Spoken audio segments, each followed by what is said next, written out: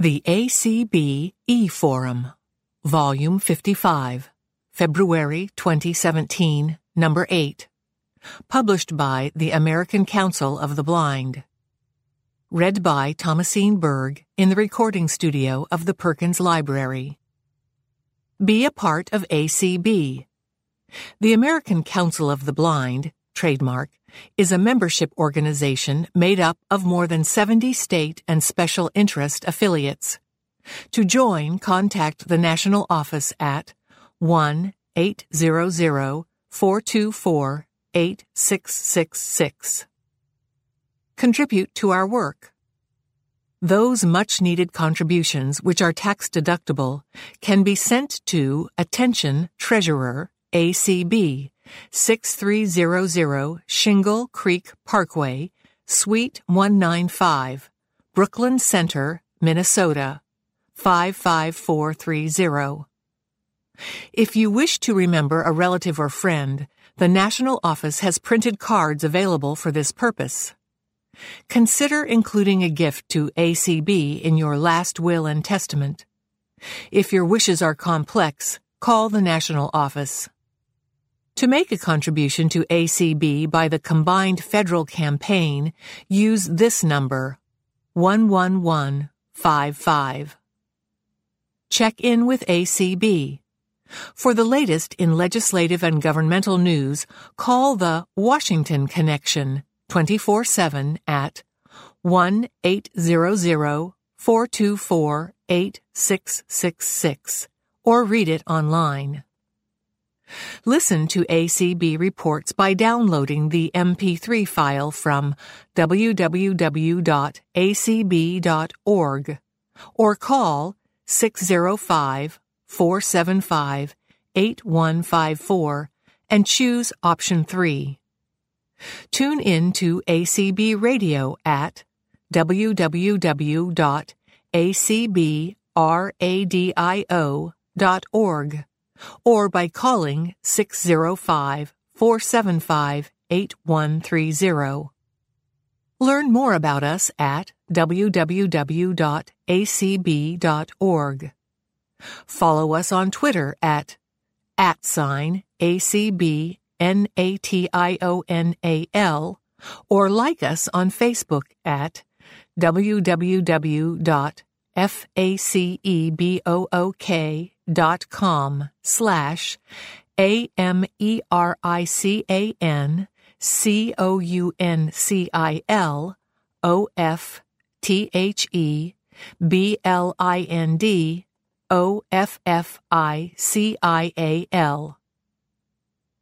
Copyright 2017 American Council of the Blind. Eric Bridges, Executive Director. Sharon Lovering, Editor. 1703 North Beauregard Street, Suite 420, Alexandria, Virginia, 22311. Table of Contents. 60 Minutes Coverage of the ADA by Kim Charlson. Rumors and Thoughts, a Guest Opinion by Jeff Tom. Come Collect Nuggets of Wisdom in Reno by Janet Dickelman. The BOP Seeks to Award Excellence by Ron Brooks. Summary of the November Board Conference Calls by Ron Brooks. The Things We Do Today, Part 5, Loose Ends and Listening by Paul Edwards. Paris Holds the Key to My Heart by Lindsay McHugh. Students Learn to Code Using Quorum by Melinda Hudson. Here and There, edited by Sharon Strakowski. High-Tech Swap Shop. Are you moving? Do you want to change your subscription? Contact Sharon Lovering in the ACB National Office, 1-800-424-8666, or via email slovering@acb.org. Give her the information and she'll make the changes for you. Keep up with the most important ACB news and announcements without any other chatter. Subscribe to the ACB Announce listserv. Send a blank email to announce-subscribe@acblists.org. ANNOUNCE-subscribe@acblists.org. Or visit www.acblists.org/mailman/listinfo/announce. www.acblimastinfo/ANNOUNCE and type your email address and name where indicated. ACB Radio Mainstream has blindness-related news you can use at www.acbradio.org/mainstream, www.acbradio.org/mainstream. ACB Radio's main menu is the talk of the town when it comes to technology.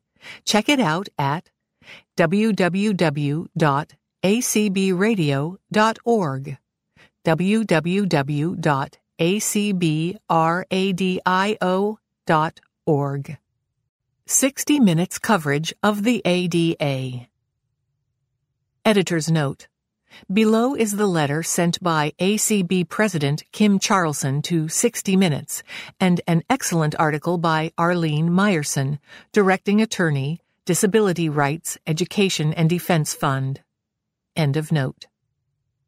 Dear 60 Minutes team, as president of the American Council of the Blind, ACB, the nation's leading grassroots consumer advocacy organization representing Americans who are blind and visually impaired, I write to express my deep disappointment by the recent 60 Minutes segment aired on December 4, 2016, which despairingly cast a negative light on the Americans with Disabilities Act, ADA.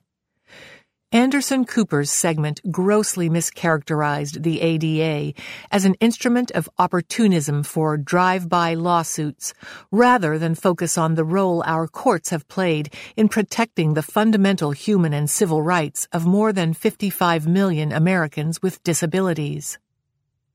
Such unbalanced coverage has the potential for serious negative implications, reframing the way Americans view the ADA at a time when fundamental civil rights are at risk of being attacked. Within our own community, we have made significant strides through legal action that has significantly advanced equal access for millions of Americans who are blind. These major steps forward would have no standing if not for the ADA. The courts have played a major role in removing mountains that have stood in the way of fair and equal opportunity.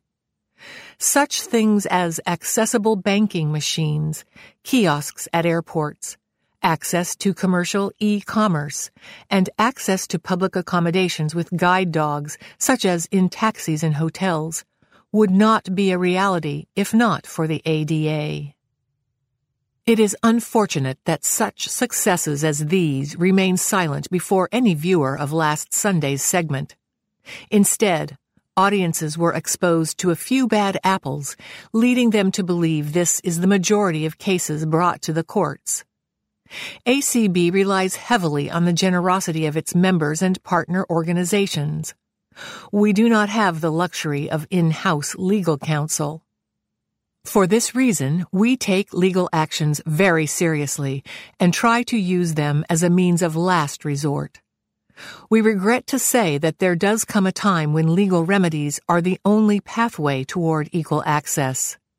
When those instances arise, ACB relies heavily on pro bono legal counsel, always seeking positive action and outcomes over monetary gain. For those of us within the disability rights arena, We have no tolerance for any practicing attorney who would seek financial gain off the shoulders of Americans with disabilities. However, we firmly believe that such instances exist more in the margins.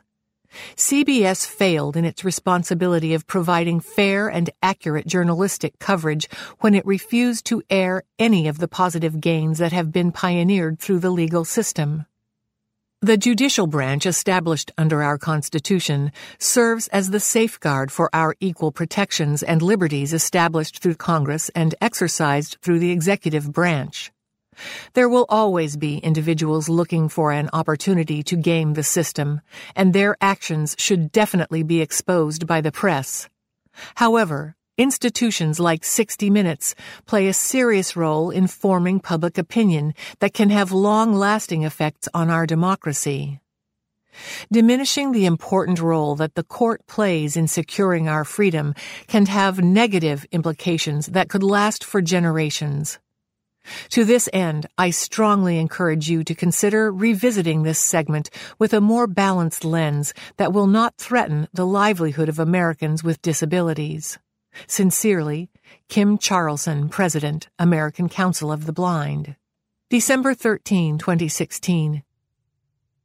Shame on you, Anderson Cooper. 60 Minutes mocking the ADA Impact Fund. Anderson Cooper would be the first to call out Donald Trump's ridicule of a reporter with a disability with righteous indignation.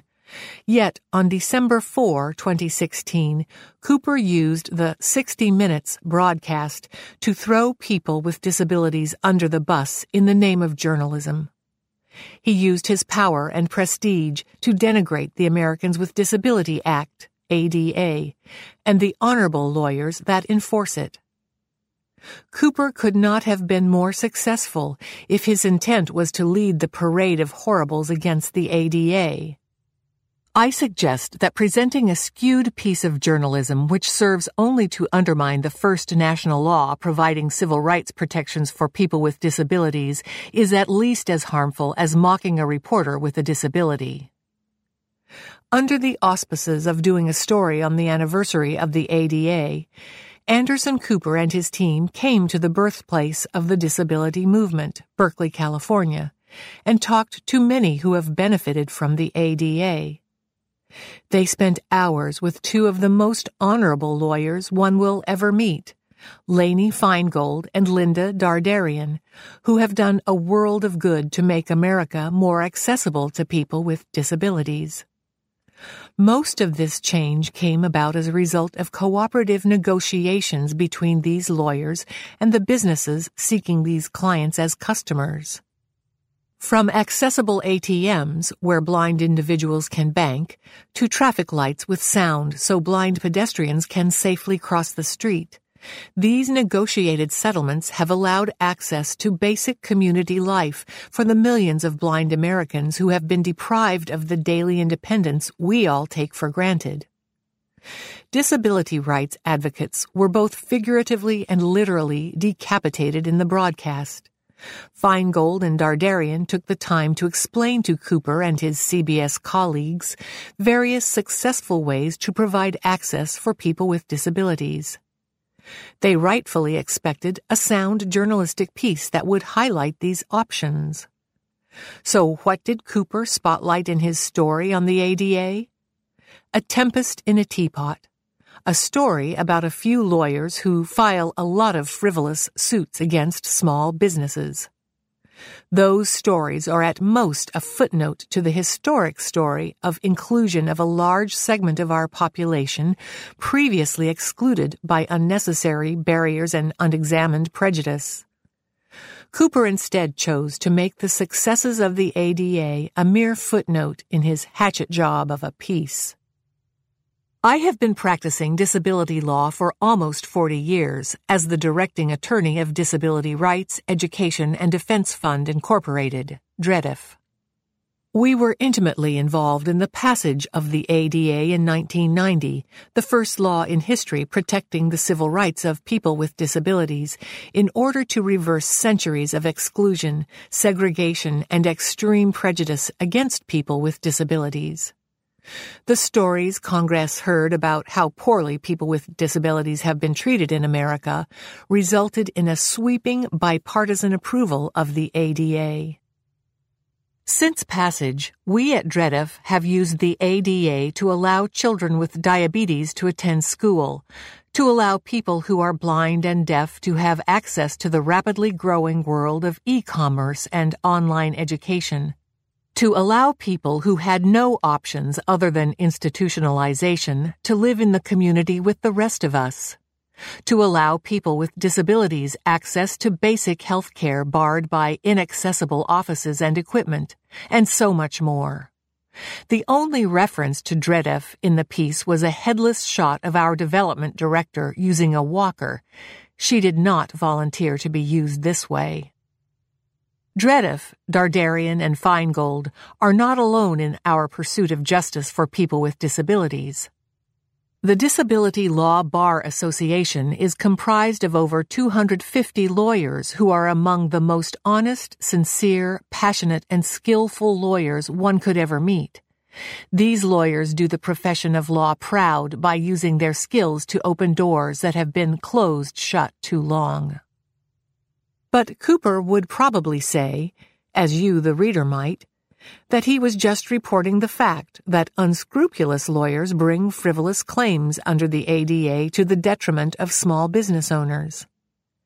But therein lies the problem that was all too evident in this election cycle, treating the outlier as the norm, the exceptional as the ordinary, and the abuse as the practice. It does not require an exhaustive study of biased journalism to recognize the fact that selective reporting, even if based in truth, can serve the nefarious purpose of perpetuating an untrue impression.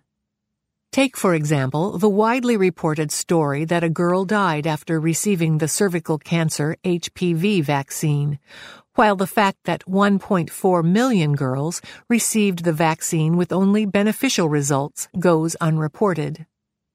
Whether it is called selective reporting or cherry-picking, the 60 Minutes piece on the ADA took the rare abuse of the ADA and made it the story. That is a disservice to people with disabilities who finally have a civil rights law that challenges centuries-old barriers and prejudice.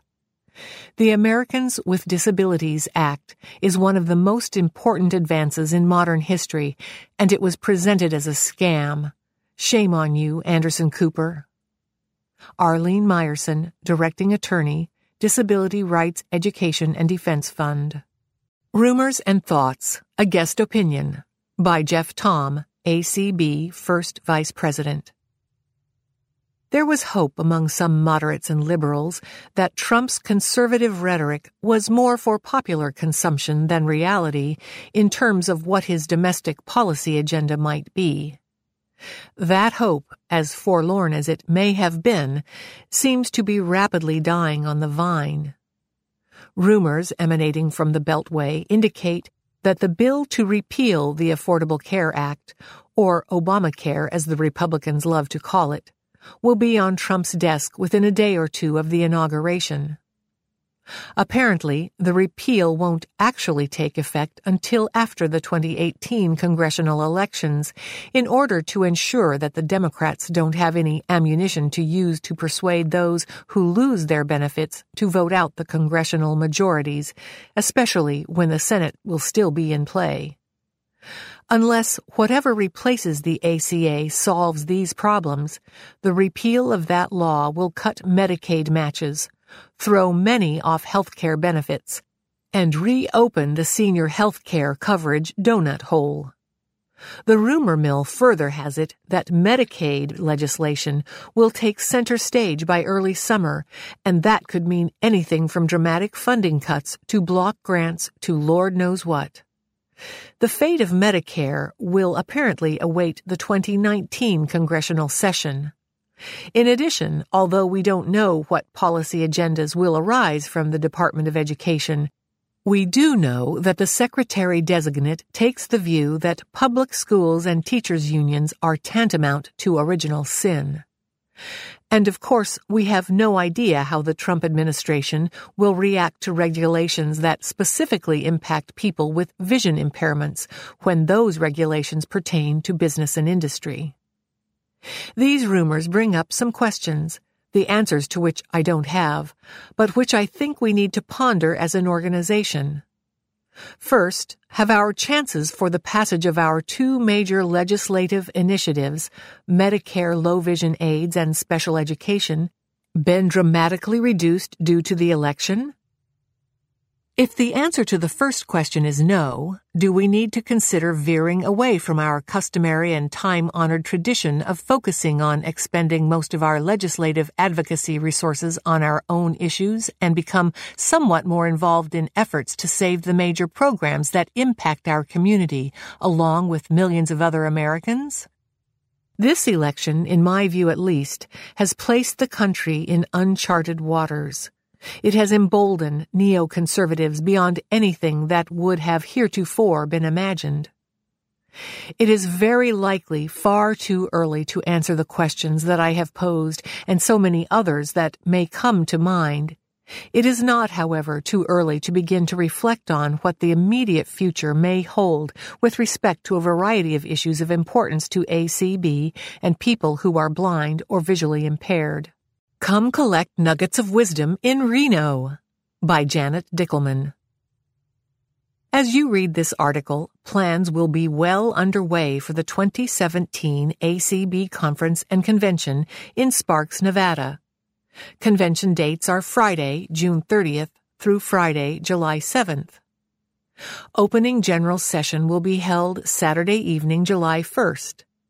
This is always an event you don't want to miss.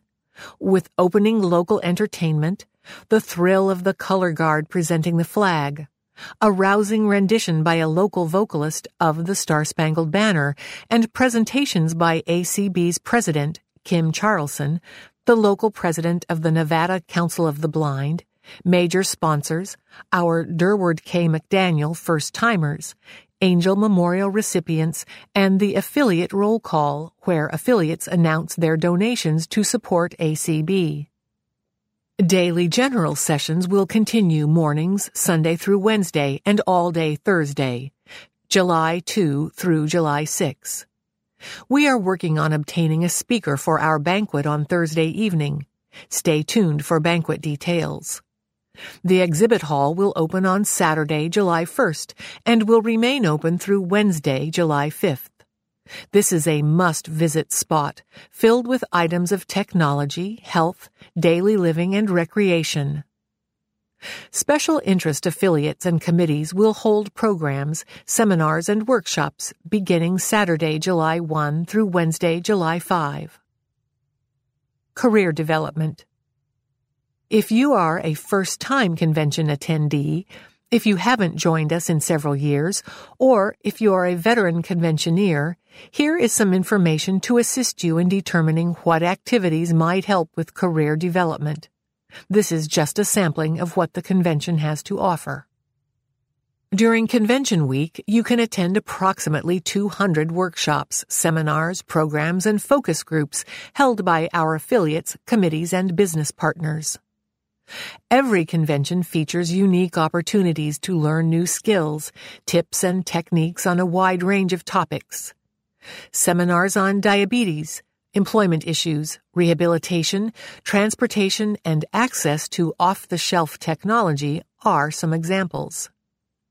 Get instruction and tips on items such as eye devices, screen readers, braille note takers, low vision products, guide dogs, and much more.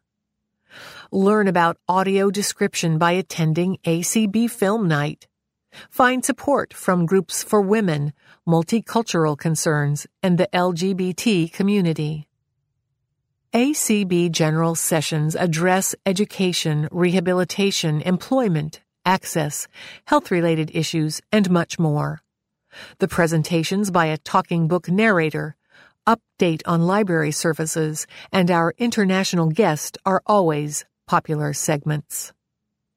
Our exhibit hall will be filled with approximately 60 vendors, featuring cutting-edge technology for blind and visually impaired users, items for daily living, recreation, and personal items such as jewelry, candles, and so much more. There are affiliates holding programs for teachers, students, families, attorneys, and individuals who are losing their sight. You can find a program for any special interest group at the 2017 convention. Discuss attending the convention with your employer and point out all the educational opportunities available. Your employer may be able to assist with some of the convention costs.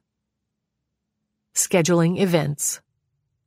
In order to be listed on the registration form, information must be submitted to me by March 31, 2017.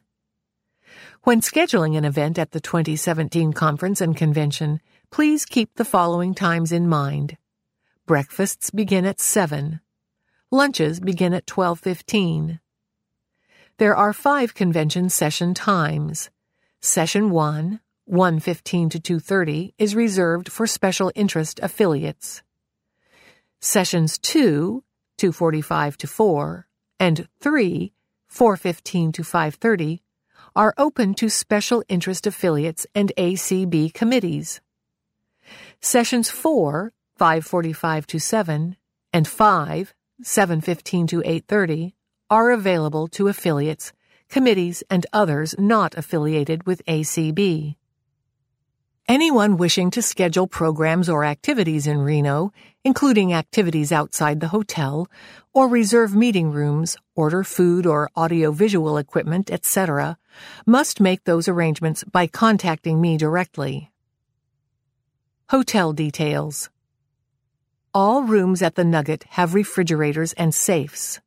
Room rates at the Nugget Casino Resort are $89, single or double occupancy, with an additional $10 per person for up to 4 people per room.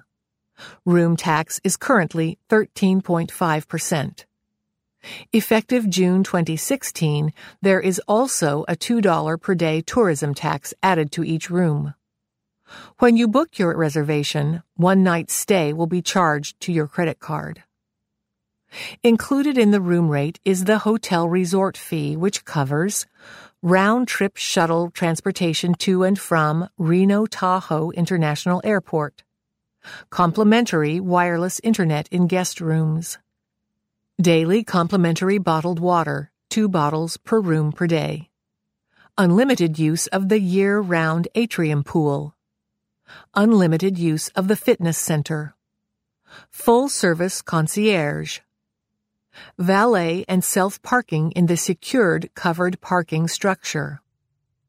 To make reservations via telephone, call 1-800-648-1177 and ask for group code capital GACB17. You may also make reservations online at www.acb.org and follow the 2017 conference and convention link. Staying in touch. The convention announce list will be filled with information again this year. To subscribe to the list, send a blank email to acbconvention-subscribe@acblists.org. acbconvention-subscribe@acblists.org. If you received updates for the 2016 convention, you do not need to subscribe again. Convention contacts. 2017 exhibit information. Michael Smitherman, 601-331-7740, amduo@bellsouth.net.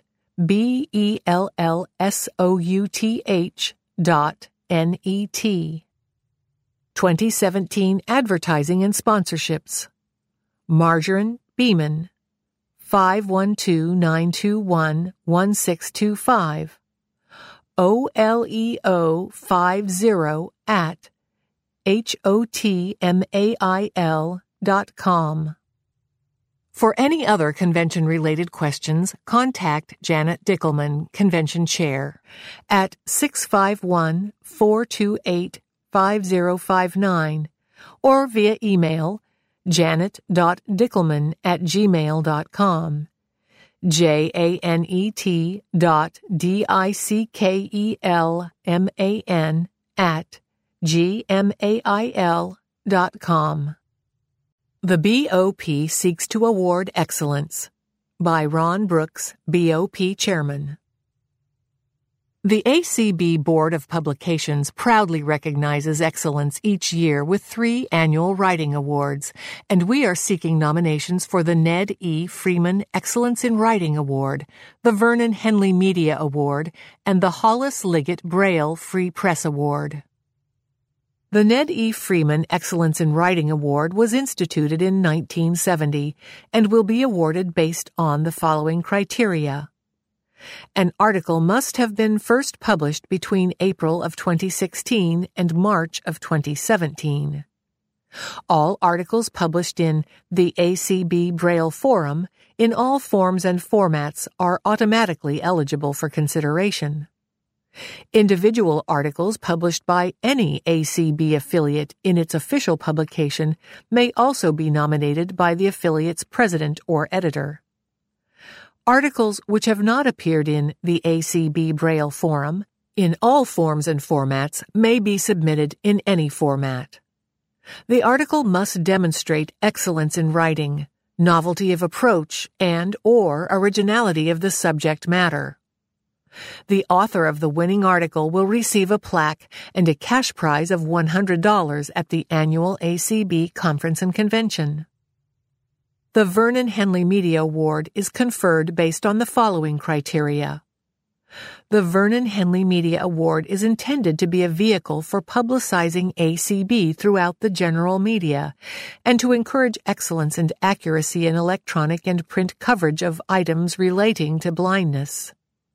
This award may be presented to an organization, company, or individual, either sighted or blind, who has made a positive difference in the press, whether in radio, television, electronic media, magazines, or daily newspapers, during the period encompassed by April of 2016 through March of 2017, by portraying the capabilities of people who are blind in a positive light, rather than focusing on outdated stereotypes and misconceptions.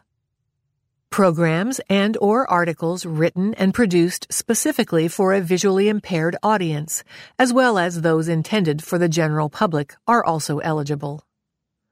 A variety of media are eligible for nomination for the Vernon Henley Media Award. Examples may include television or radio programs, commercials or public service announcements, videos, articles from magazines, newspapers, newsletters, posters, or any other new or emerging media sources. Submissions, such as books or recurring columns or blogs from the same person, should include a synopsis and no more than 3 sample chapters for books and no more than 3 samples of the recurring columns or blogs nominated. Submissions should be accompanied by a letter of nomination as well as the sample copy of the item being nominated. Incomplete submissions will not be considered. The BOP chairperson will annually send a letter to affiliate presidents, newsletter editors, and other media markets encouraging nominations for the Vernon Henley Media Award. A plaque will be presented to the Vernon Henley Media Award recipient at the annual ACB Conference and Convention. The Hollis Liggett Braille Free Press Award will be presented based on the following criteria. The Hollis Liggett Braille Free Press Award is intended to promote best journalistic practices and excellence in writing in publications of ACB's state and special interest affiliates. All periodicals of ACB affiliates, distributed no less than semi-annually, are eligible. Nominations must be submitted by the affiliate's newsletter editor or president. Submissions must include the following: 1. 2 issues of the affiliate's publication from the previous calendar year sent electronically and in hard copy in the format which the affiliate recognizes as the format which best represents its readership. 2. Answers to the following questions. A. How many members are in your affiliate? B. How often is your publication published per year? C. In what formats is your publication produced? Members of the BOP directly involved in the editorial process of any submitted publication will excuse themselves from judging or scoring that particular publication. Criteria for judging submissions will include A. The number of contributing writers in a single issue. B. The variety of information presented in each issue. C. How well the publication portrays the affiliate. D. The quality of writing throughout the publication. E. The overall layout and presentation of the publication. A plaque will be presented to the Hollis Liggett Braille Free Press Award recipient at the convention. And now the fine print. All nominations must be submitted to the ACB Braille Forum editor, Sharon Lovering, with a postmark of no later than April 1, 2017. You may also submit your nomination electronically to slovering@acb.org. All submissions should be accompanied by a cover letter providing details about the nominee, including name, address, telephone number, and email address of the nominee, if known, and details about the submission, its origin, and any other pertinent information. The return address of the person making the nomination should be included in the cover letter. Members of the Board of Publications, Board of Directors, and staff and contractors of the ACB are prohibited from participating. Any individual who has won a BOP award since 2013 is ineligible to receive the same award prior to January 1, 2018. Summary of the November Board Conference Calls by Ron Brooks. On November 17 and 21, 2016, ACB's Board of Directors held 2 conference calls to finalize and approve the organization's 2017 budget and to conduct other necessary business. This article summarizes decisions made regarding the budget, several recommended updates to ACB awards, and other business, which the board completed. On November 17, the board began by focusing on projected revenues.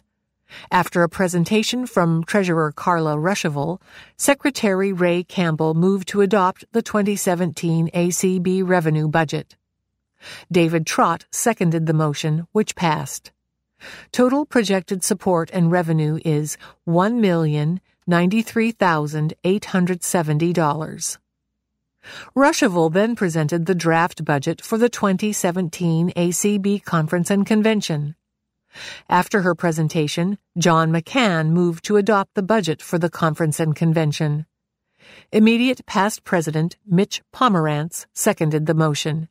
It, too, passed. ACB Executive Director Eric Bridges updated the board regarding the organizational strategic planning effort, which began in Reno at the fall board meeting. See the December 2016 e-forum. Eric proposed a 2-day face-to-face meeting to take place in Alexandria in early 2017. After this presentation, the board recessed its meeting. On November 21, the board turned its attention to the expense side of the budget. Before diving into the budget, Campbell presented draft minutes from the fall board meeting. Alan Peterson moved approval of the minutes as presented, and Pomerantz seconded. The motion passed. Ruschival then led a discussion on proposed guidelines for ACB affiliates and other organizations wanting to conduct fundraising events using ACB radio. John McCann moved to adopt the guidelines as circulated. Denise Colley seconded. The motion passed. ACB President Kim Charlson presented a number of proposed updates to several awards which have been recommended by the Awards Committee. These awards include the Robert S. Bray Award, given to an individual or an organization that has made a significant contribution to improving library services, information technology, or communication access. The Durward K. McDaniel Ambassador Award, given to an individual who exhibits a positive image of blindness in his or her community. The George Card Award, presented in recognition of outstanding service by a blind person who has contributed to the betterment of the blindness community. The James R. Olson Distinguished Service Award, given to an individual or organization that has made important contributions to advance opportunities for the blindness community. There were no proposed changes to any other awards. Peterson moved to adopt the revised awards criteria as circulated. Campbell seconded. The motion passed. Watch future editions of the Forum for information about ACB awards, including criteria and the process and timeline for making nominations. Ruschival then presented the expense portion of the proposed 2017 ACB budget. After some discussion and two motions making small adjustments to the line items for ACB Link and for the holiday auction, Campbell moved to adopt the proposed expenses portion of the 2017 budget as amended. McCann seconded. The motion passed. Total projected expenses are $1,259,703. McCann then moved that the board adopt the 2017 AC budget in total. Cawley seconded. The motion passed. Following the budget discussion, Charlson invited attendees to provide recommendations for the mid-year meeting. Potential topics included presentations of best practices from successful affiliates, ideas for membership development, fundraising strategies and potential implications of a Trump administration for people with disabilities, especially people who are blind or visually impaired. Eric Bridges then provided a brief update on ACB's activities to assist the Federal Communications Commission, FCC, to promulgate rules for audio description. These efforts have included circulation of a letter signed by the ACB and a number of other advocacy organizations, and attendance at several meetings by ACB's Director of Advocacy and Governmental Affairs, Tony Stevens. The issue is now beginning to draw some media attention. Upon the conclusion of this update, the meeting adjourned at 9:09 p.m. Eastern. The Things We Do Today, Part 5. Loose Ends and Listening, by Paul Edwards. Like the rest of you, my taste in listening is eclectic. I am a modern folk music junkie. I will not bore you with a listing of those stations. There are a lot more out there than you might think, and, unfortunately, folk, as a genre, has very few stations listed. This is a good place for me to use folk for my first search tip. Are there other genres that might actually include stations that are folky? Try acoustic or Celtic or Americana as a search term, and you will find lots more stations than the few that are listed. In general, the more imaginative you can be, the more likely you will be to find surprising stations. There is a lot of difference between apps in terms of the way searches work, too, so try several approaches with different programs. If you are looking for a particular station, use the call letters.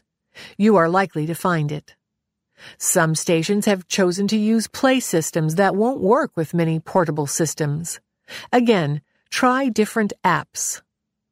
Some play more formats than others.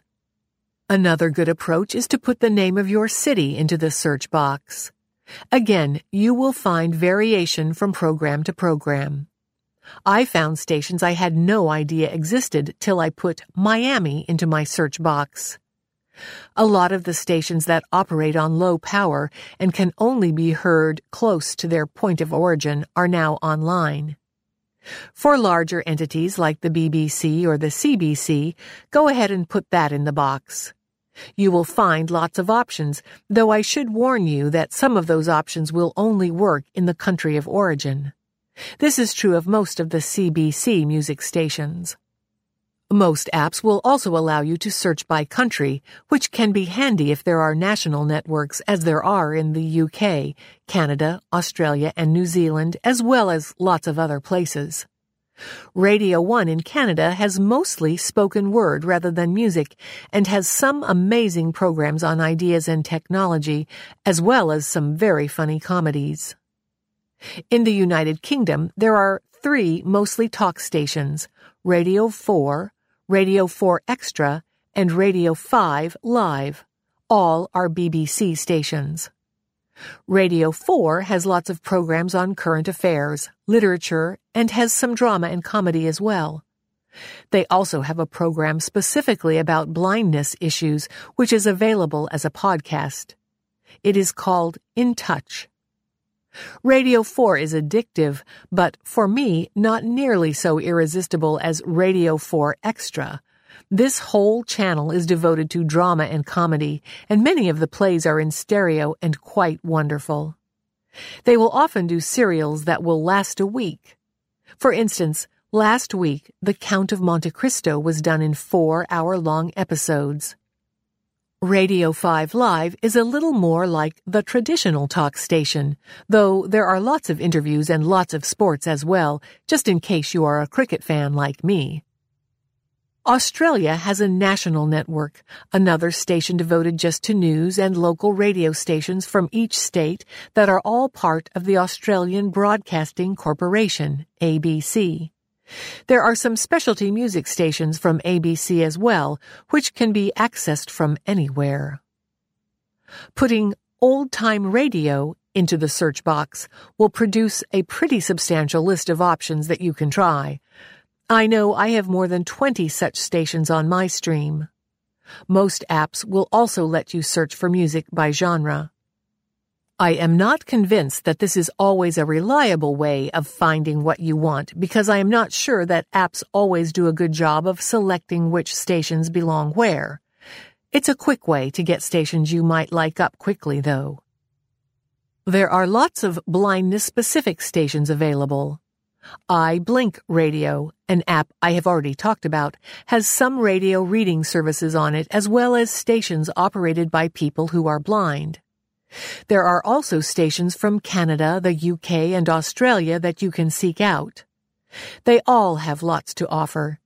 If you have the new stream, you can load different special lists rather than the North America one and find most of these. I am not going to talk about ACB radio again here, though I would hope that all of you are listening to all of its channels. There are only 2 other specific suggestions I am going to make in terms of listening, though I could go on for hours listing stations I enjoy. Both these suggestions have been created especially for people who are blind, and both can be accessed on the stream and on other note-takers as well. The first can be received on the HIMS devices. The last time I tried the second could not. If you put Blindy into your search box, at least 5 channels will come up. These are audio-only channels which feature 5 channels of described television programs. The 5 channels are drama, sci-fi, comedy, brain, and etc. These operate 24 hours a day and are great fun. There are fake commercials and comedy in between programs, and some of this content is not for the faint of heart or for children. A lot of the content features description done in England. Quite recently, another aggregation of channels has become available. You can find it on OO Tunes and on the stream, and probably on the updated Braille Note. Put Listen Factor in the search box and 8 channels will become available. Most of these channels feature radio and TV shows from all periods of TV history. Most are not described, but they are still fun. Some are, and there is a channel which features described movies and movies that are not described. There is an 8th channel that features music. So there is a lot out there. My listening choices will not be yours, but I hope I have been able to show you that Internet radio is a hugely rich source of entertainment that is now open to us through a whole range of devices and applications. Since I have started writing this series, change has happened that blurs lines even more than they were among applications. There is now a premium version of TuneIn Radio, which allows you to listen to sporting events and to read audiobooks. It is amazing to me just how quickly Internet radio has matured. These articles have only scratched the surface in terms of what is out there and how we can access all of the tens of thousands of options that exist. So go ahead, get started. Happy listening. Paris Holds the Key to My Heart by Lindsay McHugh. Editor's note: Lindsay McHugh is the president of the Southern Arizona Council of the Blind. Imagine sitting in front of a quaint little cafe as the sun is rising, drinking an espresso served in a tiny cup and saucer, and dipping a luscious, flaky chocolate croissant into it. Now imagine walking a short distance to the metro station in anticipation of marvelous adventures while people in clicking heels and speaking melodious, smooth French prepare for their workdays. You get on the speedy escalator, you hear the train approaching, and you think, this is going to be fantastic. Thus began a typical day in the City of Lights, from which my parents and I recently returned. I had been invited to travel with Sons of Orpheus, the male choir of Tucson, on a concert tour in Paris, France, where we sang at the Notre Dame Cathedral and L'Église de la Madeleine. We also joined a French male choir in the town of Angers, approximately 4 hours outside of Paris, where we performed at the Church of Saint-Pierre and the Castle of Angers. While I had toured internationally with the choir at the University of Arizona, this was my international debut as a soloist. After at least 2 years of hard work, planning, and fundraising by many people, this dream finally became a reality on May 16, 2016.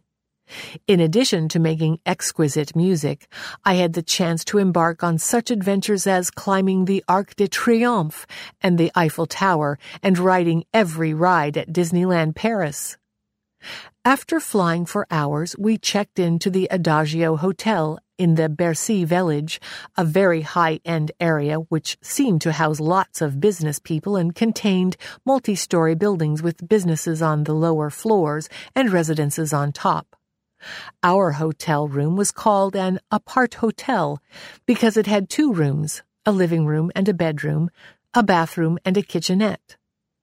Rather than spending €11 a day per person on a continental breakfast, we headed to the cafe right next to the hotel for croissants and café au lait, or the restaurant further down for the best 4-egg omelets you'll ever have in your life, served with a salad and bread.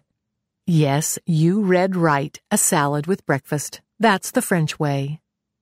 The most important part of trying any of their delicious delicacies was getting over the fact that they didn't sound appetizing. For example, I could not stomach the idea of eating escargot, snails, but when I found out they were served hot with garlic butter, I felt better. After taking each little escargot from its place in the little muffin tin they were served in, all apprehension melted away as I savored the buttery, crispy goodness. As if that weren't enough, I learned one is supposed to tear off a piece of French bread and dip it into the hot garlic butter from whence the snails came, which was simply delightful. Other tasty treats included frog legs that tasted like chicken, a crepe made with sugar and Grand Marnier, orange liqueur, tons of white wine, and some kind of melt-in-your-mouth coffee cream-filled chocolate eclair. Best of all was the so-called volcano cake, a tall, round cake that had a scrumptious dark chocolate center, which tasted like a cross between hot fudge and melted semi-sweet chocolate chips. Once I got through that center, I cut the cake with a knife and fork, and the outside of the cake tasted nothing like the inside. Most of the people we talked to spoke English, but I tried to speak as much French as I could. I was the designated French speaker because my parents couldn't pronounce it like I could. Our visits to the small grocery store in the village afforded us many opportunities to use what little French we knew, but the workers kept laughing at my mom for saying things wrong, not in a mean way, but a funny way. The music that was shared by Sons of Orpheus and with the other male choir was what the French would call très magnifique. To sing in such a beautiful sacred space as the Notre Dame Cathedral was truly an honor and a thrill. At first, I thought I would have to give it my all, but as it turned out, the room was doing it for me. From the first note of Bach-Gounod's Ave Maria, my voice and that of the choir and violin blossomed and made all the tourists stop and stare. While taking a group picture outside of the cathedral, I heard the joyous bells ring out, as if to return the musical favor. L'Église de la Madeleine, the Church of the Madeleine, was a much larger space in which I really did have to give my all. After the concert at the Church of Saint-Pierre in Angers, the person responsible for organizing it, whom I called Jeff the Chef, presented me with a large bouquet of red roses on behalf of the whole choir. Within minutes, the French descended upon me with hugs, double kisses, wine, champagne, and exclamations of magnifique. It was hard to remember that the custom is to kiss twice on each cheek, so when I tried to move away to talk to the next person, the same person was going in for another one. Although I couldn't understand a word they said, I could feel the passion and the emotion with which they said it. One of them even asked another if I spoke English at all, perhaps due to my perfect pronunciation of the language while singing. I met some very interesting people, including the 11-year-old daughter of the conductor of the French choir. My French and her English were on the same level, but this didn't stop us from bonding and trying to communicate. We sang a French song that we both knew just for fun, and I discovered that she had a voice with potential. However, I couldn't get her father to understand that he needed to find her a teacher because his English was only slightly better than hers. Before we parted company, I told my faithful entourage that I wanted to take her home with me. Perhaps the best performance of the trip was the one at the Castle of Angers, during which I played the piano and sang "Tout va très bien, Madame la Marquise." Everything's okay, Madame la Marquise. This light, carefree, bouncy song was famous in France during World War II, when the French attitude was, everything's just fine. I played the part of Madame la Marquise, who calls each of her 4 servants to find out how things are going in her chateau during her 15-day absence. In the first verse, she learns that everything's okay except for one minor incident. Your favorite gray mare just died, but apart from that, everything's okay. Things get worse with each verse, but the prevailing statement is, everything's okay. I got to play and sing this with 4 of the Frenchmen, and with each verse my voice and apparently my face became more distraught. I really hammed up the ending by actually falling on the ground and fainting with grief and madness. A singer from Sons of Orpheus commented later that the audience was cracking up the entire time. When we weren't singing, we were painting the town all kinds of different colors.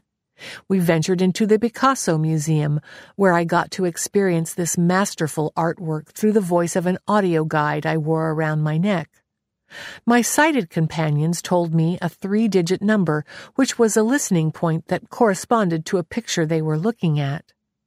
After typing this number into a telephone-style keypad, a British male or female voice would immediately begin describing the picture, as well as its historical background. The descriptions of the nude women were quite funny, and my comrades enjoyed them as well. Another reason why I liked this audio tour was its flexibility. We didn't have to start at a certain point and follow it exactly.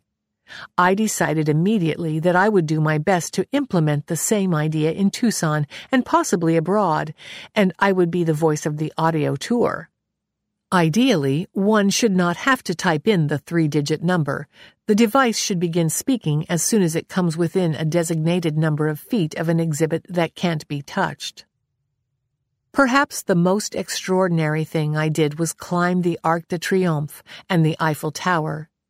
Yes, I climbed the 1,200 or so steps of the Eiffel Tower. There is an elevator that one can take from the bottom to the top, but my compatriots and I decided to take the stairs. We climbed as far as they would allow us to before the tower narrowed, and we had to go the rest of the way by elevator. Imagine climbing up 10 to 15 steep stairs with no landing, then turning to the right, picking up the next rail to climb up 10 to 15 more such stairs, and repeating this pattern again and again. I was crazy enough to jog up the first 3 flights, but my companions urged me to slow down and pace myself. I didn't need to be told twice. Once I got a good rhythm going with both breathing and stepping, I could actually fathom accomplishing this climb. It actually got easier the closer I got to the top, because I could actually breathe better up higher. The Arc de Triomphe, a monument to those who fought for France in World War II, was a smaller structure with fewer steps, all inside of a rather reverberant tunnel and spiraled up to the point of making one dizzy. On that staircase there was a rail on each side, and each step turned to the right. Who needs a stairmaster when you've got those towers and are walking several miles a day? The experience was nothing short of breathtaking in more ways than one. I was severely hurting by the end of the Eiffel Tower climb, and I knew that the next day would bring more adventures in Disneyland Paris. Nothing 3 Advils wouldn't fix. Speaking of Disneyland Paris, there were a few minor differences between Paris and California. For example, Splash Mountain and the Matterhorn could not be found. The Indiana Jones ride was a roller coaster, not the fast cars we know from California. I was given a priority card, which allowed me to walk right on every ride through the exit or the fast pass line without waiting. There was one caveat. I couldn't ride anything by myself, and some of those rides required reservations so that enough employees could be stationed along their courses to move me out in the event of an evacuation. I understand it, but my parents and I have walked off rides before, and we can really move if we have to. Still, what could be more perfect than strolling down Main Street with a churro in my hand to the beat of the fun-filled music, knowing that there is nothing between me and French-style Disney paradise? I have to say that my new favorite roller coaster is Space Mountain, Mission 2 at Disneyland Paris. The California version we know and love is completely enclosed and takes us to the moon and back. The Paris version is a sequel to the California ride with an outdoor portion of track and takes us beyond the moon. Instead of going up 3 slow hills, you blast off from the launch tunnel. You go upside down 3 times, and the music makes you think you're going faster than you actually are. I have to overlook the ride's roughness and the soreness in my neck and say that that ride tops any coaster I've ever been on. Because my parents aren't the true roller coaster junkie I am, and due to the no riding by yourself rule, I could only ride this spectacular ride once. Now all I can do is dream about it. Perhaps no adventure overseas can be complete without some kind of catastrophe or conflict. When I woke up on Disneyland morning, I thought my body was telling me, no more walking and climbing, and my stomach was telling me, I don't like that chicken and cheese crepe you ate at the Eiffel Tower. We had to stop on the way to a ride or a character meet and greet several times. At least the bathroom visits were made more pleasant by the finales of Beauty and the Beast and Hercules that were playing. Taking Advil only helped so much. I had to go to the first aid station to get something stronger. I did okay until the end of the day when Mom was buying souvenirs in one of the stores. I was sitting down, feverish and exhausted, but glad that I had gone the distance when I had another cramp that brought me to the ground. As I lay there in a fetal position, trying not to scream, a kind woman said, "Bonjour, can I help you?" I responded, "I'm dying." Within minutes, I was surrounded by paramedics. What were they saying? So this was it. I was going to have my appendix out in Paris. I had flown 8,000 miles, and it was all going to end right here, right now, at Disneyland of all places. They decided I didn't need to go to the hospital, but our hotel was too far away for them to drive us back home. We would have to walk a fair distance to the metro station and take the train all the way back. To do this took the effort of Hercules. Luckily, there was only one train change. When we got back to the hotel, I told my parents, "If I could just sleep this off, I'll be fine. I just want to—" There was an unfamiliar voice. Some French guy was in our room. "The doctor's here to see you," Mom said. Oh, God, was I really that sick? After he examined me, he said my blood pressure was very low and my fever was 102. I didn't have food poisoning, just a stomach virus, for which he gave me some medicine. We didn't go to the Louvre the next day like we had planned. The day after, I still felt horrible, but was okay to travel and help out with luggage. I continued taking the medicine after we got back to the U.S., and I was well about a week later. Other than the illness that robbed us of the last day, I very much enjoyed this opportunity and hope that it will lead to more such opportunities for national and international concert singing. I am now convinced that the French love Americans, especially after their kindness to me during those dark hours at Disneyland. All of the music I heard in the shops was American pop, and everyone tried to speak English as long as we tried to speak French. For the entire week following my return, I was quite emotional, sentimental, and reflective. This experience had been incredible, especially knowing where I was and the history and the kind of venues I was singing in. I love Europe and look forward to my next visit. Students Learn to Code Using Quorum by Melinda Hudson. At the Texas School for the Blind and Visually Impaired, coding is the new in thing for high school students. Currently in its second year, Coding Club is held in the evenings. A small group of staff at the school coordinates with students attending the University of Texas at Austin to carry out the 12-week curriculum. In both beginner and advanced classes, the high school students learn to make programs, with the beginners using a new and exciting programming language known as Quorum. Why did we choose Quorum? With funding from the National Science Foundation, the Quorum language was developed with the visually impaired community in mind.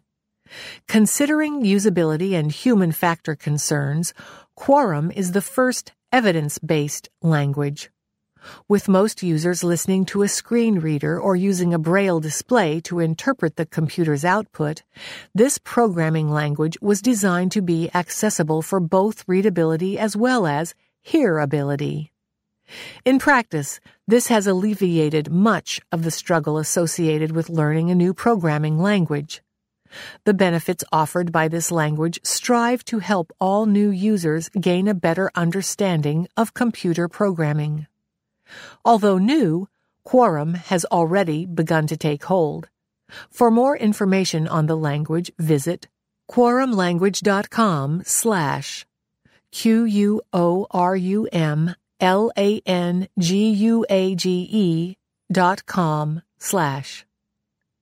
In Coding Club at TSBVI, students apply the programming skills they acquire to create programs such as audio games and, by the end of the course, bring their programming to life through the use of Lego Mindstorms.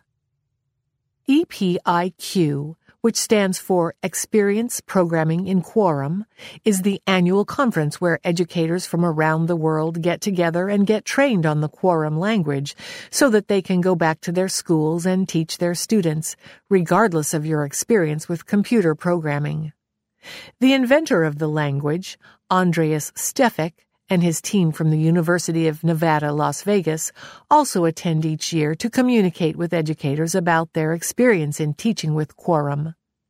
This feedback is essential to the development of both the language itself as well as course outlines, which are available free on the Quorum website. The course outlines on the website are structured so that teachers may use them as a guide in teaching various topics involving the programming language. At EPIQ, teachers of the visually impaired and others who work with visually impaired students receive training on how to use Quorum, as well as share discussions on our individual experiences. This unique curriculum, focusing on K-12 students with blindness or visual impairments, provides this community with a realistic path forward in computer science education. For information on EPIQ, visit www.quorumlanguage.com/epiq.php, www.quorumlanguage.com/epiq.php. If you have questions or comments, contact Melinda Hudson at hudsonm@tsbvi.edu. Here and There, edited by Sharon Strakowski. The announcement of products and services in this column does not represent an endorsement by the American Council of the Blind, its officers, or staff. Listings are free of charge for the benefit of our readers. The ACB Braille Forum cannot be held responsible for the reliability of the products and services mentioned. To submit items for this column, send a message to slovering@acb.org or phone the national office at 1-800-424-8666 and leave a message in Sharon Lovering's mailbox. Information must be received at least 2 months ahead of publication date. Sprint Accessibility. Sprint Accessibility is proud of our continued commitment and connection within the blind and low vision community. Sprint focuses on accessibility and usability of devices, affordable plans, community outreach, and customer care. Our dedicated team is ready and available to support blind and low vision customers. Sprint would love your feedback to help us enhance wireless accessibility to the community. You can reach us by phone at 1-855-885-7568, via email sprintaccessibility@sprint.com, sprint@sprint.com, or on the web www.sprint.com/vision, www.sprint.com/vision.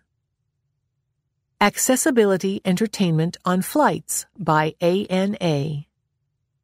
All Nippon Airways, ANA, is the first airline in Japan to deliver universally accessible entertainment on international flights. The service, which began in November 2016, includes subtitles to help hard-of-hearing passengers understand dialogue and musical lyrics, as well as audio explanations to communicate on-screen movements and scenes to visually impaired customers. Both subtitles and audio explanations will be available in English and/or Japanese. In addition, in an effort to attract more international travelers as a global leading airline, ANA is boosting the amount of foreign language programming. ANA's international flights will offer content from among 12 languages. The flights will also feature ANA's original programming introducing Japan. The series Sky Eye introduces individual regions of Japan and will be available in English and Japanese.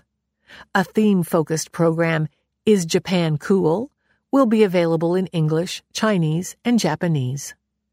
For more information, visit www.ana.co.jp/WWS/ COMMON/INFLIGHT/GUIDE/MOVIE/. National Park Access. A first-of-its-kind project is now underway to make the Tallgrass Prairie National Preserve in Strong City, Kansas, accessible for blind and visually impaired visitors. This groundbreaking work is being performed by Craig Phillips, a certified orientation and mobility specialist and teacher of the blind and visually impaired, who is marking the trails, recording routes, defining landmarks, and placing electronic waypoints using the Trekker Breeze Plus. This GPS device automatically provides auditory location and position information in real time, as well as recorded anecdotal commentary about the flora, fauna, history, and other pertinent information about the traveler's geographic position in the environment. Tallgrass Prairie National Preserve has 40 miles of trails, one of which winds through a pasture populated by a herd of bison. The device's auditory warnings alert the traveler to the danger of traveling through this area. The Visitor Center has purchased 4 devices. They will be available to all park visitors. For more information, contact Heather Brown, Chief of Interpretation and Visitor Services, at 620-273-6034 or HEATHER_BROWN at nps.gov. News from E-Trade. E-Trade Financial Corporation announced an initiative to enhance its website, mobile applications, and desktop trading and investing platforms to make them more accessible for customers with disabilities. E-Trade worked with blind investors Pratik Patel and Victor Zaran in structured negotiation. The law office of Lainey Feingold and Linda Dardarian of Goldstein, Borgen, Dardarian, and Ho represented the blind investors. E-Trade will use WCAG 2.0 AA as its access standard, PDF/UA for PDF accessibility, and has established a digital accessibility governance working group. Training, usability testing, and an accessibility information page are part of this comprehensive initiative. Karen Brown's story. In her mid-20s, Karen Brown received life-altering news. She had a condition which was slowly robbing her of her sight and would leave her totally blind by the age of 30. Over the next decades, she would raise a son, work with 3 guide dogs, build an impressive career, retire, and follow God's call into spiritual guidance training. Sandpiper tells the story of Karen's journey from sight to blindness, as well as her childhood and college years, her marriage in Germany and the year abroad that followed, and her move back to the U.S.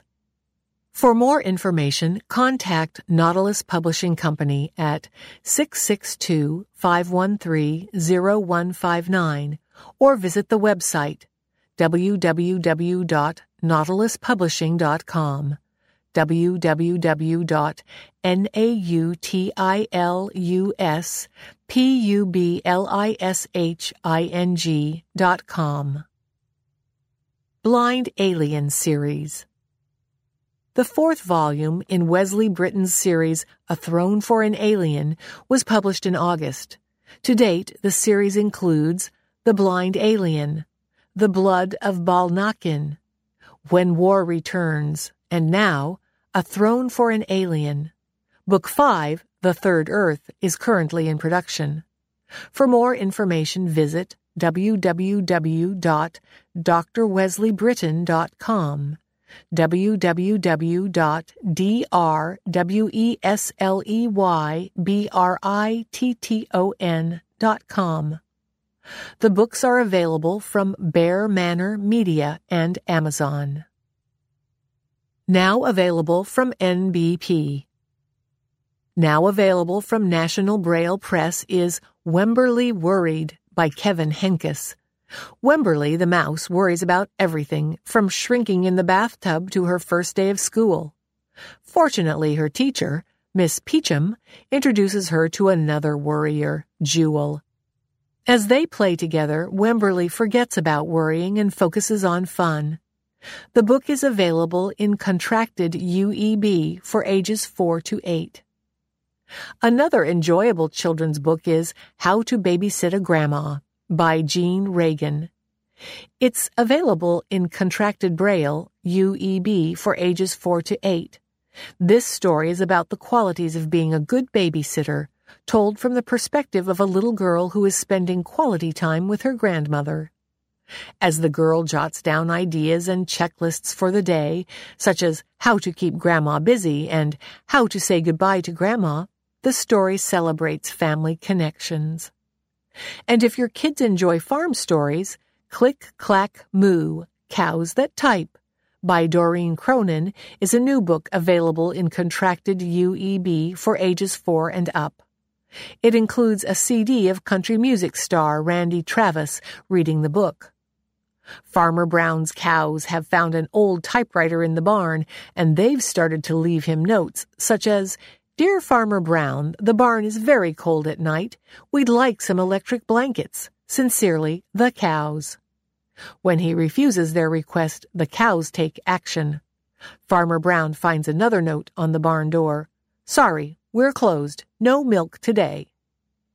Soon the striking cows and Farmer Brown are forced to reach a mutually agreeable compromise.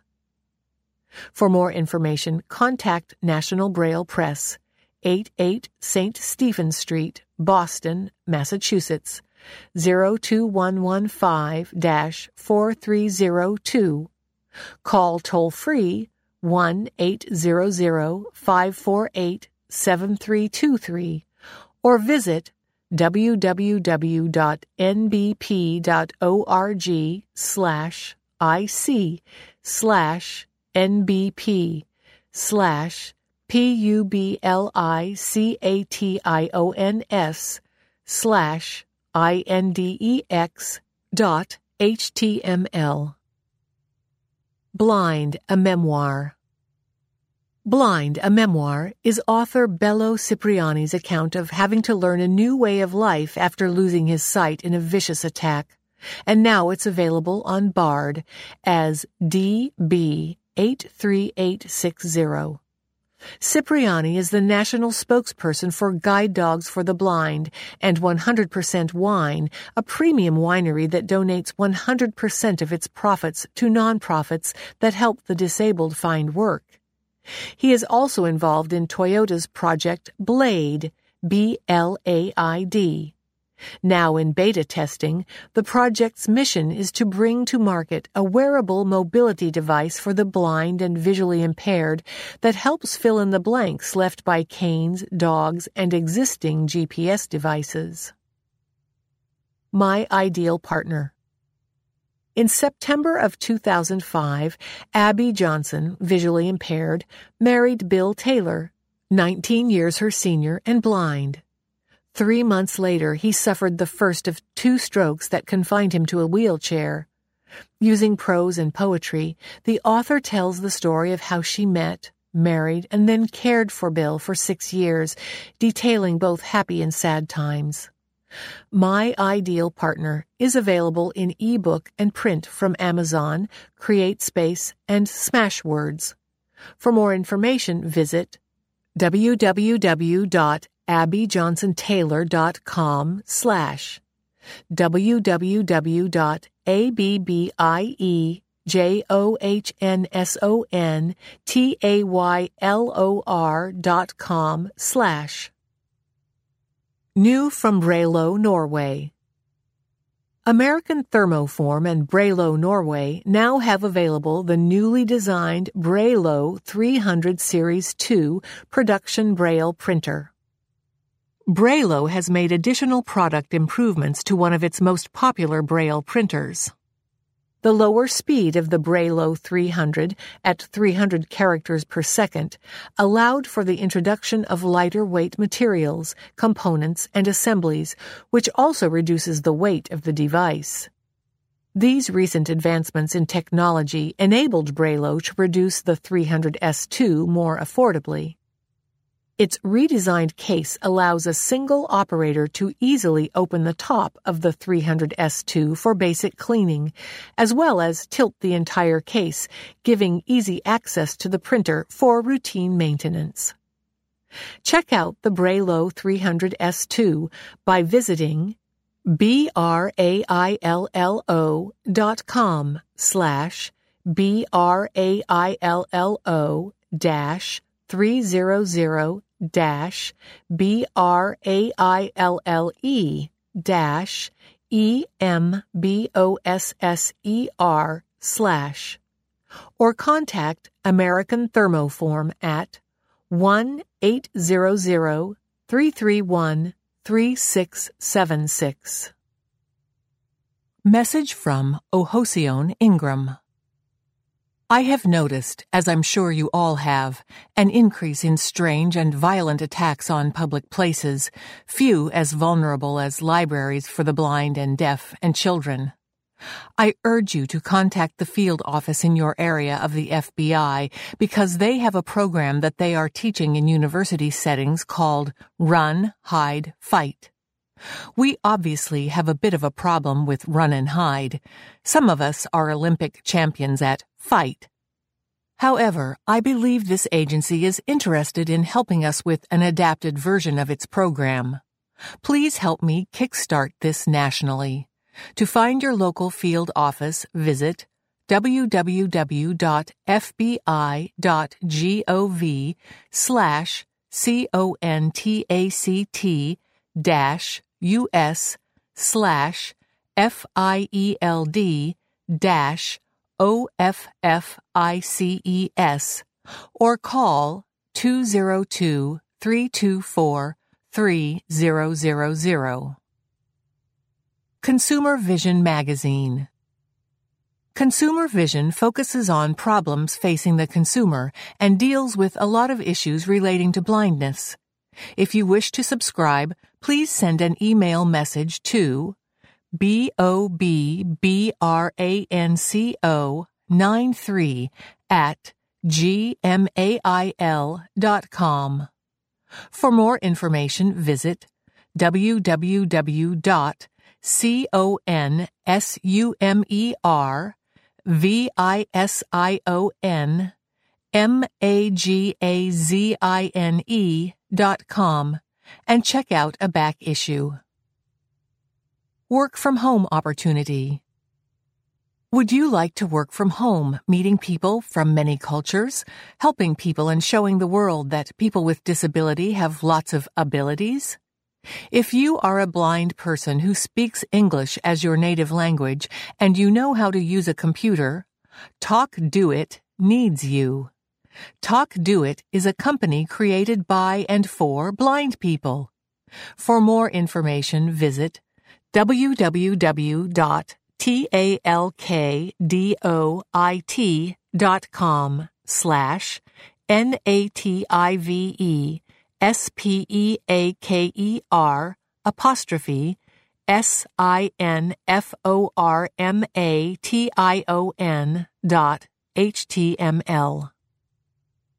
Peer Counseling for Newly Blind. Helping Hands for the Disabled of New York City would like to start a peer counseling group to help newly blinded people learn how to live without sight. If you are interested, contact Helping Hands Action Line at 718-606-9712.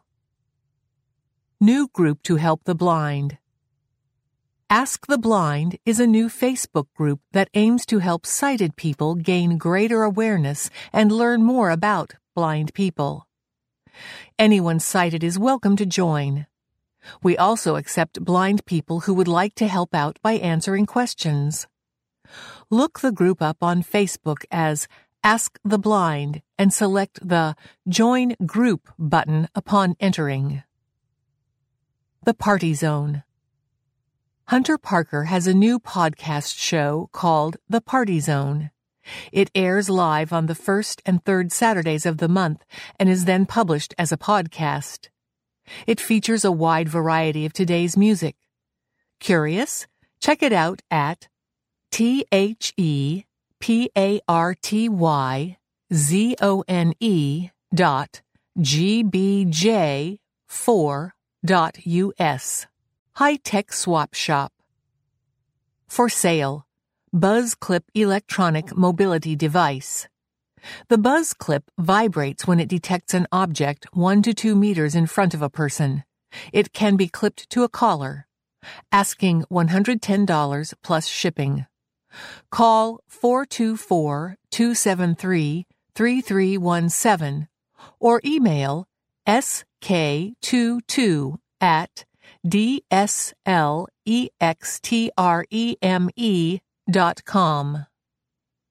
For sale, barely used B2G from National Braille Press. Asking $2,000. Includes shipping. Contact Stephen Mendelson at 510-357-1844 or via email smendel@panix.com. For sale, Perkins Brailler with hard carrying case. Asking $75. Victor Reader Stream version 3.5.4 model 303. Asking $125. Contact Chuck Wheatley by email cawheatley@charter.net or phone 503-302-3188. Wanted. I am looking for a Braille Light Millennium. Contact Barbara Matson at 1705 Skyland Drive, number 226, Spartanburg, South Carolina, 29302, or via email barbiann519@charter.net. ACB Officers. President Kim Charlson, second term, 2017.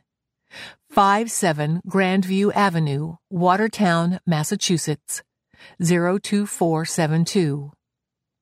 First Vice President Jeff Tom, second term, 2017. 7414 Mooncrest Way, Sacramento, California, 95831-4046. Second Vice President John McCann, first term, 2017. 8761 East Placita Bolivar, Tucson, Arizona, 85715-5650.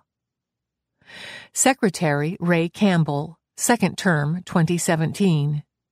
460 Rain Tree Court, number 3K, Glen Ellen, Illinois, 60137. Treasurer Carla Ruschival, third term, 2017. 148 Vernon Avenue, Louisville, Kentucky, 40206. Immediate past President Mitch Pomerantz, 1115 Cordova Street, number 402, Pasadena, California, 91106. ACB Board of Directors. Jeff Bishop, Tucson, Arizona, first term, 2020. Denise Colley, Lacey, Washington, first term, 2020. Sarah Conrad, Madison, Wisconsin. Final term, 2020. Dan Dillon, Hermitage, Tennessee. First term, 2020. Katie Frederick, Worthington, Ohio. First term, 2018.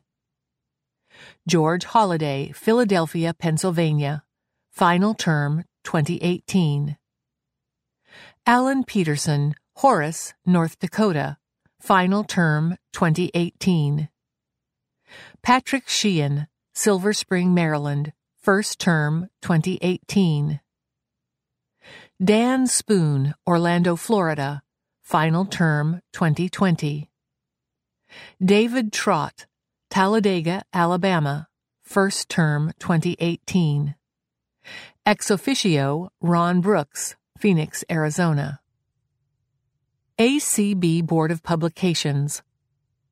Ron Brooks, Chairman, Phoenix, Arizona. First term, 2017. Paul Edwards, Miami, Florida. First term, 2018. Susan Glass, Saratoga, California. First term, 2017. Debbie Lewis, Seattle, Washington. First term, 2018. Doug Powell, Falls Church, Virginia. Second term, 2018. Ex officios, Katie Frederick, Worthington, Ohio. Bob Hache, Waltham, Massachusetts. Burl Cawley, Lacey, Washington. Carla Ruschival, Louisville, Kentucky. Accessing your ACB Braille and e-forums. The ACB e-forum may be accessed by email on the ACB website via download from the web page, in Word, plain text, or Braille-ready file, or by phone at 605-475-8154. To subscribe to the email version, visit the ACB email lists page at www.acb.org. The ACB Braille Forum is available by mail in Braille, large print, half-speed 4-track cassette tape, data CD, and via email. It is also available to read or download from ACB's webpage and by phone 605-475-8154. Subscribe to the podcast versions from your second-generation Victor Reader stream or from www.acb.org/bf/.